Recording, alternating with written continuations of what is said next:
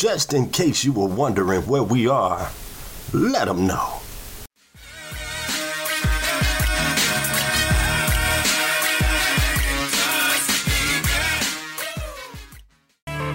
What's going on, ladies and gentlemen? This is your boy Croft. How's everybody doing out there today? Listen, I am so excited to welcome you to the Child Welfare Raising Awareness Podcast. Listen, y'all, this is the podcast that keeps you in the know about all things child welfare. This podcast is brought to you by Tuskegee University, the Department of Social Work, and I will be your host. That's right, your boy Croft. So if you are a student, current child care professional, educator, or parent, know this: you have landed in the right place, because this is the podcast show where we will raise awareness about interesting child welfare related topics. Now listen, I will be bringing on various guest experts to discuss real-world topics that relates to child welfare, just to equip you for practice. I must say, y'all, it's gonna be quite interesting to say the least. I look forward to seeing you soon. This is your boy Croft. We'll be hollering at you later. Peace. What's going on, ladies and gentlemen? This is your boy Croft. How's everybody doing out there today? Listen, y'all, you know we're here once again. We're here once again on the podcast that everybody needs to be listening to. I'm talking about the Child Welfare Raising Awareness Podcast. This is the podcast that keeps you in the know about all things child welfare, y'all.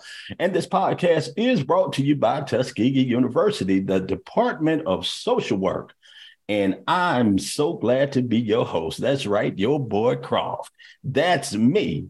And today, y'all, we got a special guest. We have a special guest in the house. I'm talking about Miss Dakara Daniel, y'all. Let me tell you a little bit about Dakara. Yeah, she is a rock star. She is a rock star. And, you know, we want to make sure that everybody out there know, first of all, she is a TU alum. Let's get that out there so everybody will know it. Let me tell you a little bit about Dakara. Dakara Daniel, BSW, LMSW, is a licensed social worker and adjunct instructor of social work at Tuskegee University. Ms. Daniel instructs the social work elective courses, child welfare, patterns of drug abuse, rural social work, and independent study. The SBIRT stimulation is implemented into the patterns of drug abuse course, allowing students the opportunity to learn evidence-based techniques and experience real-life intervention with patients. Students are able to learn and utilize motivational interviewing techniques and prevention methods to support patient behavior change. The SBIRT stimulation permits students the opportunity to learn specific assessment tools and motivational interviewing techniques. Ms. Daniel received her bachelor's in social work from Tuskegee University and her master's in social work from the University of Alabama. Now, prior to her position at Tuskegee University, Ms. Daniel was a senior social worker with the Lee County Department of Human Resources, Child Protective Services, where she was responsible for the assessment, investigation, and intervention regarding cases of child abuse and neglect, including sexual abuse. Ms. Daniel also has a background in military social work and information and library services. Ms. Daniel strongly believes her ultimate purpose is to empower students to reach their aspirations and full potential. Ms. Daniel is committed to fostering student success and supporting students as they transform throughout their college experience. In keeping with social work values and ethics, Ms. Daniel is committed to lifelong learning and professional development to maintain competence in an ever evolving field. And she is, y'all, and she is the awardee of the Helping Hearts and Hand Award. So without further ado, y'all, let's give it up for none other than Miss Dakara Daniel. Miss Dakara, how you doing? Oh, thank you. That was a lovely introduction. Thank you. So how are you? I'm doing okay. How about you? Oh, it's the greatest day of my life. Listen, somebody didn't make it, but we did. As long as he waking us up, he still ain't through with us yet. You understand what I'm saying? That's right. You understand what I'm saying? So you got a lot of stuff going on. So what I need for you to do, first of all, is tell us a little bit about your social work career and your connection to Tuskegee University social work department. Oh, wow. Oh, it goes back so far. My connection with Tuskegee University, period. How far can I go? Hey, listen, take it far back as you want to. Well, first of all, I was born on the campus of Tuskegee University, actually. I was born at St. Andrews Hospital back in '86. And then later on after that, my mother worked on the campus of Tuskegee University. So I ran through Kresge Center as a child, selling Girl Scout cookies, running up and down the hallways, the stairways. And then later on, I wanted to go to FAMU, but I ended up at Tuskegee, which was really the best decision of my life. So ended up going there, graduating there from the social work department. And then I don't know where the opportunity to teach there came.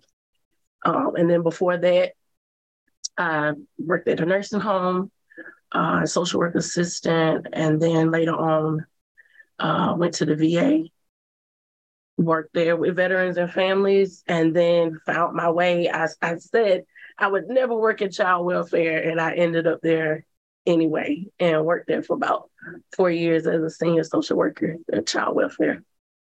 Wow. Listen, you saying and running up and down the halls of Tuskegee University, you were that Tuskegee brat, you grew up there, and you said, so why did you say you would never be in social work? Because my mother worked in child welfare, and my mom was phenomenal in it, from what I'm told. Many times I remember my mom, she would come home really late, and me and my brother, my older sister would be at home. My older sister would have to cook us meals or pick us up from school because my mom was out working cases. She was in foster care, and she would come home with these stories about things she had encountered, and we thought they were boring. Like, we don't want to hear this. And then years later, I became the same thing, so I didn't want to do it. I watched my mom almost faint one time. She was so stressed and overwhelmed with work. And I was like, oh, I don't want to do that. I don't want to do the job that she does. But I heard that she was phenomenal. Her children loved her. Her families loved her. And I heard she was phenomenal in court as well. So I was like, nah, I don't want to do that. And then I ended up getting into it later on. Wow. That is something. That is something, because the fact that, you grew up in it, you saw, when your mom came home, you saw the stress that she had dealing with different cases and everything. And you're just looking and like, oh my goodness. Like you said, it was, some cases were maybe interesting and some were boring, but nevertheless, you dealt with it. Yes.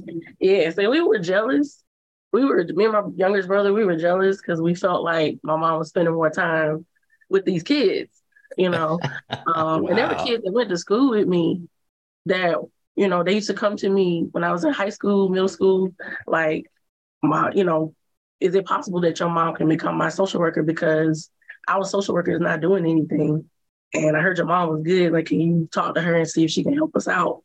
So it was a little bit of jealousy there because my mom Wow. she took good care of her kids that were in her cases. Not to say she neglected us, but there were times when I remember she would get home pretty late. We at my grandmother's house or stay with my older sister because my mom was out there working those cases. She was taking care of those kids. I get it now. I get it why she was doing it now. Man. So during your time in social work, I mean, you thinking about those cases your mom had, give us a little bit about maybe one of your most memorable, cases that was kind of hard on you. Oh my goodness. There's so many. I think the most one that stood out was, I can't remember exactly what year it was, but there was I guess you can call it a snowstorm that came through Alabama this particular year. And it was so bad that they were asking us to stay off the roads, asking citizens to stay off the road unless you were an emergency vehicle. And I was on call that week. And I was so worried. I was like, what's going to happen if I have to go out and there's a case? What are they going to have me do? Because we're not supposed to be out on the road. The roads were basically like an ice ring. So much snow out. For Alabama, that's a big thing. I'm not saying it was a blizzard like in New York or anything, but for us, it was pretty serious. And I just remember being really nervous and afraid what's going to happen. And it happened. I got a call around like 1 in the a.m., like 1 a.m. from the police department. And they were saying that it was a foster child that had been out on the run for months, and they finally caught up with her. They had her down to the police station, and they're like, we need a social worker to come out. They didn't know what to do. What do you want us to do? And I remember in 1 a.m. getting out of bed, calling my supervisor, who was actually at that time the director. And she was like, I'm sorry, are you going to have to go out? And I was like, oh my God, what am I going to do? So I'm thinking, can't go out on the road. I'm like, if something happens to my car, insurance is not going to cover it because they've already put it out and we're not supposed to be out on the road. So I just called back the police officer and I was like, hey, I'm the on-call worker. Is it possible that somebody can come out and get me? I'm actually around the corner. Bring me to the police station for the child. And they were like, yeah, we'll send somebody out. So they sent an officer out. He came and got me, picked me up, took me to the station. And there she was sitting there in shorts and a thin jacket. They said she was out in the cold doing God knows what. And I had to find somewhere for her to go because her mother did not want her to come back home. They had tried to reach the mother about coming to get her or them bringing her out there. And the mother was like, no, y'all can keep her. I don't want her. So we had to find somewhere for this child to go. So I had to call around to a number of facilities, as well as wake up the judge at that time and get a verbal order from him to put her in a group home here in Lee County. And I had to wake him up. Like literally, he woke up out of his bed. I'm like, I'm so sorry, but I got to get a verbal order from you over the phone. So he literally swore me in over the phone. Like, wow. Yeah, raise your right hand, get somebody to witness you, raise your right hand. And he swore me in. I told him the situation. He was like, okay, I'll give you a verbal court order to do it. Then after that, she didn't have any items. She had nothing with her. So we had to find her some items to go with her to the group home. And then myself, the officer, and the young lady got into the cruiser. And we we were sliding on ice all the way to the home. And the police officer, I'll never forget, he was bald-headed. I looked over and his head was wet. He was sweating. I said, you okay? And he was like, yeah, I'm fine. I'm like, okay. And she's in the back holding on for dear life. We slid all over that place, but we got there and we got her in. I didn't get home till like 6 that morning. They dropped me back home. Oh my goodness. Yeah. Yeah, that's that. I know that was very, very memorable there. So, with stuff like that, and you have to take it home. I mean, Yeah. how do you decompress? How do you, when it comes to stuff like that, what do you do to, kind of clear your mind? At that time, I did not know what to do. Um, Child welfare is not for the faint of heart. You're going to see a lot of suffering and trauma and dysfunction in the child and the family and everybody that's involved in it. And the crazy thing about it is that they think you're the problem for calling it out. They think it's normal what they're doing. You're the crazy one for thinking that it's not normal. So I didn't know what to do. Child welfare really changed my moods and my view of life, because I saw what people that you wouldn't expect to do anything to a child, if the people you least expect that would do something to a kid. I'm not talking about somebody that looks like a pedophile. This is somebody who's in position.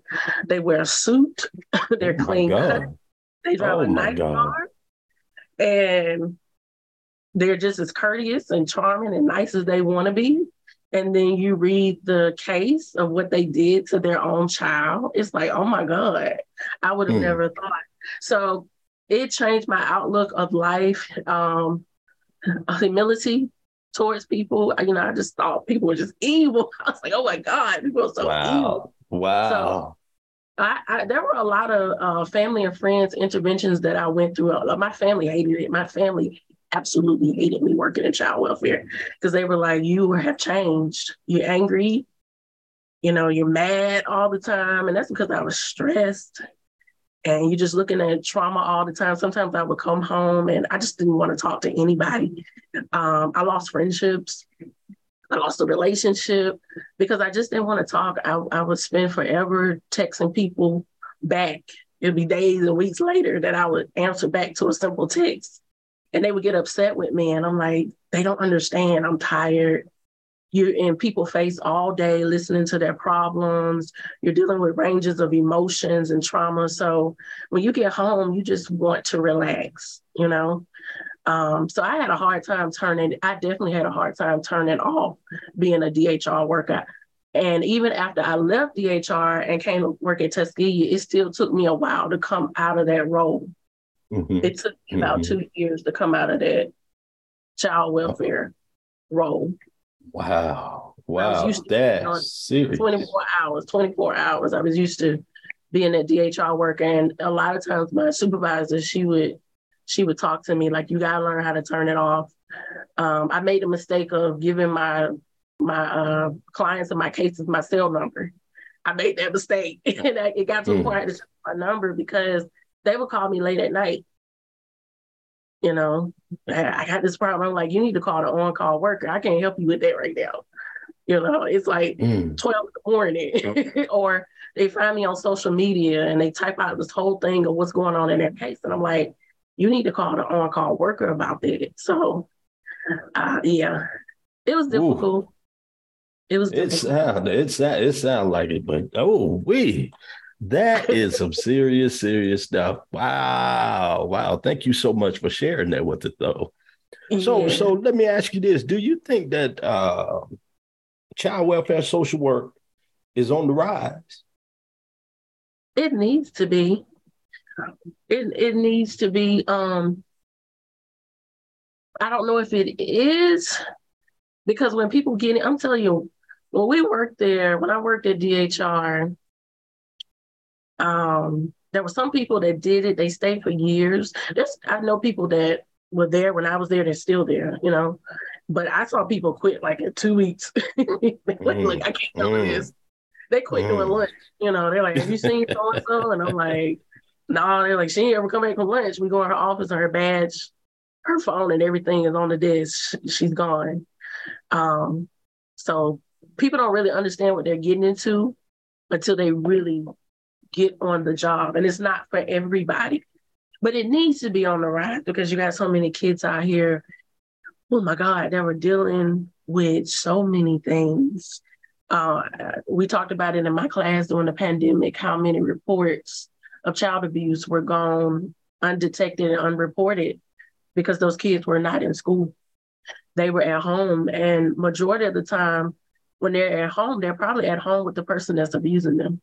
Oh my. And that's any kind of form of child abuse, whether it be physical, sexual, emotional, whatever, whether it be medical neglect, they're probably at home with the person that's abusing them.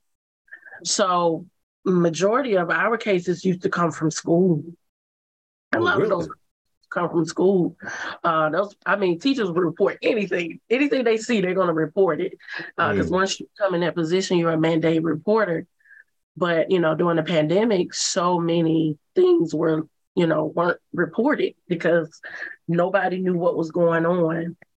But yeah, it's a lot of kids as we speak right now that's being abused and nobody knows. Nobody knows anything that's going on.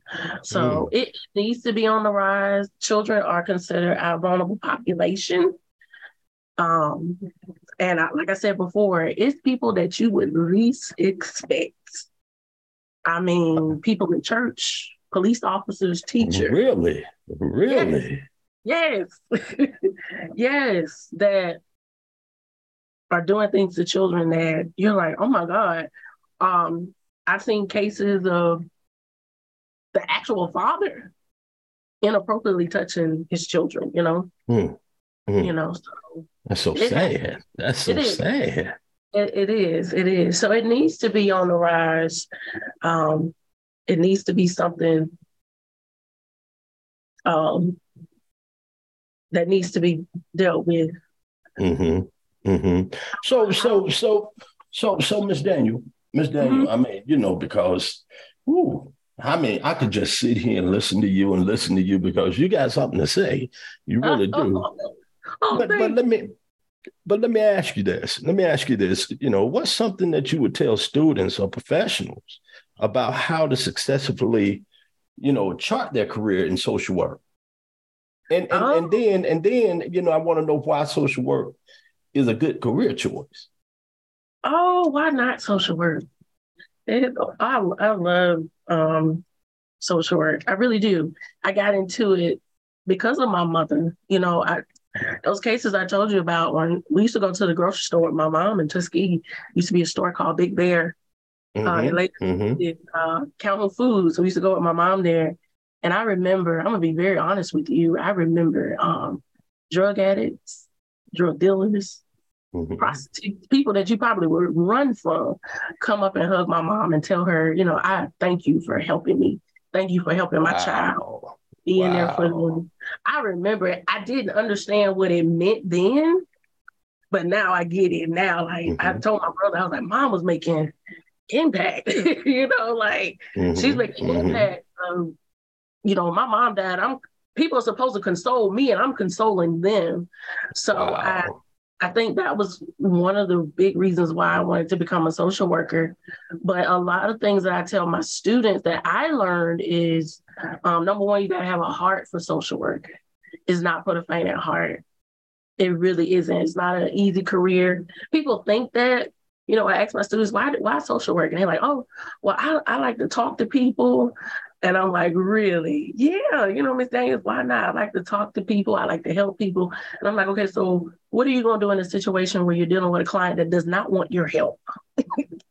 And they your help. Are you going to still like it then? Are you going to still like it when that client cusses you out and start calling you names other than what your mom named you? Are you still going to love it then? So, you got to have a heart for social work. And child welfare is not the only area in social work. There's so many areas to work in, but you got to understand that you're working with people. And with people, they come different things. Therefore, you got to be adaptable and flexible to everything. So it's not for the faint at heart. So you got to have a heart for it. You got to want to do it. Secondly, I tell them a lot to get a seasoned social worker as a mentor, somebody that's been in the game for a while that can kind of give you some advice and navigate you to, what's going to help you advance in your career. Also, figure out what target population you want to work with. what are you most passionate about? And there's so many things out there that you can get into, but what are you passionate about? Because I believe that if you have a career, you have a job, you need to love what you do. It's nothing worse than going to work every day and you really don't want to be there. That's right. That's right. That's right. That's right. Having a passion. And another thing I tell them that I'm learning myself is so important to network. So important to network. Because majority of what you need, like I tell them, majority of what you need is going to come from somebody else. So be pleasant, be nice, meet people, introduce yourself. When people like you, they're willing to help you. And a lot of my success came from people who wanted to help me, people that I got with and said, hey, I see this opportunity. I think you would be wonderful for it. You know, people that thought about me, Dr. Jones, my other boss, Eunice Samuel, who was like, hey, I see something in you and I think this would be good for you. Wow. You really around you who want to see you win and people that's going to help you, because majority of your success, you know, like I tell them all the time, I said, everybody got a bachelor's and master's in social work, y'all. They coming out every year. What makes you different? You know, I'm not telling you to, you know, kiss people, but I'm just saying, you know, get around people who want to see you succeed, and you never know who can help you. You never know who can take you to that next level that you desire and dream to go to.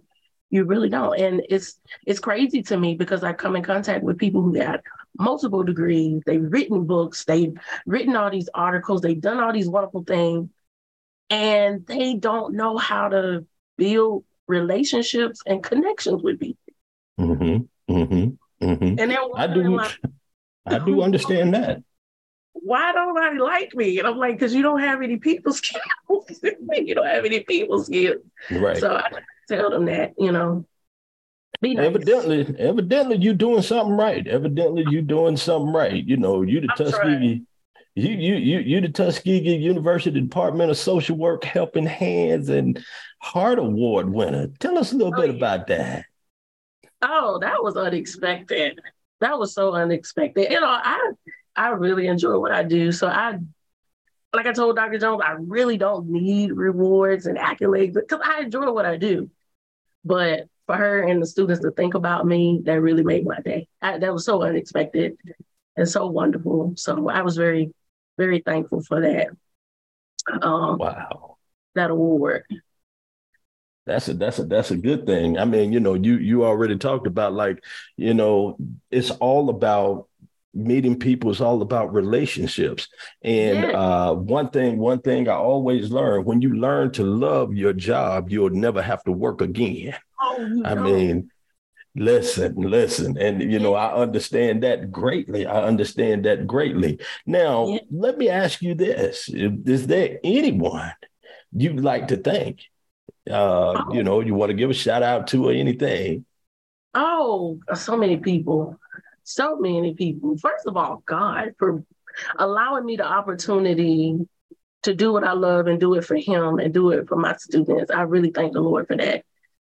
Because I never imagined in a million years that I would be teaching at the university that I was born at, played up and down the steps at, and then later graduated from. So I thank God for that. I thank my mom, even though she's no longer with us, for just being an example of a woman that took care of us, all four of us. I still don't know to this day how my mom was able to put 4 children through college, 1 a social worker, 2 social workers, and soon to be an FBI agent. My sister is a nurse, and my brother, an accounting major, who also graduated from Tuskegee University. I'm like, how did Ma do that as a single woman? So I thank her for just taking care of all of us and being an example and never giving up on us. And definitely Dr. Jones for giving me an opportunity. She didn't even know me, but she has so much belief in me, more than I think I do myself. She and my other boss, Miss Samuel, Eunice Samuel, just pushing me and believing in me. And I'm like, I don't know if I could do that. And they're like, yes, you can. I'm like, I don't think so. So them believing in me, my students for just always being so sweet and loving, and also pushing me to do more things and being an inspiration to me. I always tell them they think they're teaching me. They think I'm teaching them, but really they're teaching me. I would even say Dr. Francis Taylor, who was the director chair in social work when I was at Tuskegee. And Dr. Taylor was hard on us, but I thank him for being that for us, because it helped us to become better social workers. Ms. Eva Goodwin, who was my other inspiration in social work, she was my professor when I was at Tuskegee, and really all the skills that they bragged on at DHR that I had, I'm like, I learned that from Ms. Goodwin. I stayed around Ms. Goodwin all day. Even when I wasn't in class, I was in her office. And she was grooming me for this. She don't know it, but she did. And then Ms. Fitzpatrick, Denise Fitzpatrick, who was our secretary, Ms. Fitzpatrick has always had my back. She's always looked out for me. And I'm just thankful. All my friends, my family, my brother Chancey Daniel, who just recently graduated from Alabama State with his second master's. And he is also a throat and lung cancer survivor. And just him pushing me, after my mom died, we glued together. So yeah, it's a lot of people. Deal. I'm so good glad. Deal. I mean, evidently, there was a lot of people who paved the way to help you get to where you wanted to be, and that's a wonderful, wonderful thing. And for you to be able to latch on like glue to them and learn what you've learned, that is absolutely wonderful. Now, what I need for you to do, even though this is a podcast, this is all audible, nothing is visual, but I want you to figuratively, look into the camera to everybody who's listening to you. And then we want everybody who's listening to Miss Daniel to get close to your apparatus, because I want Miss Daniel, I want you to give your final thoughts to all the listeners that are listening to you right now. Oh, wow. Oh, that's powerful. I'm about to tear up. That's powerful. I would tell anybody that's listening that there are going to be times when whatever it is that you dream to do or you want to be or where you want to go, there are going to be times when it's going to feel impossible. There's going to be obstacles that's going to come your way. There's going to be people that's going to come and tell you can't do it. But you can. You got to dig deep. And the way to get to where you're trying to go, in my belief, is, and I hope I'm not getting in trouble when I say this, is first a relationship with God. It's a relationship with Christ. And the word says that man, if man can't do it, but God can do the impossible. And I believe that if you stay in prayer, you don't have to make, the thing about life is people think that with life is going to be a straight line, and it's not. It's not going to be a straight line. It's going to be some valleys. It's going to be some mountains. It's going to be some blockages. It's going to be some things that you're going to have to go through to get to where you want to go. But I believe that if you stay in prayer, and if you believe in yourself and believe that it's possible for you, you can get there. Make sure that you are surrounded by people who believe that you can get there and they want to help you get there. But whatever it is that you put your mind to, you can do it. You can. You do what you can and give the rest to God. And that's pretty much how my life.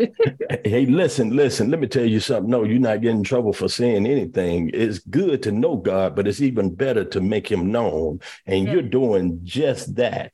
And I mean, when you're telling these people to believe, yes, you got to believe. And those who truly believe, the how-to will follow very closely. You hear what I'm saying? Yes. However, Miss Daniel, on the flip side of that now, those who say they believe and in the back of their mind, they don't think it's going to work, then it becomes nothing but a wish. Hey, listen.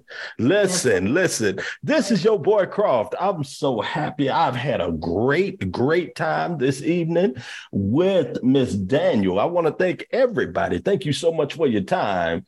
This time, and until the next time, I hope it's better than the last. And as my dad would always say, you're never out of business when you mind your own. This is your boy Croft. We'll holler at you later. Peace.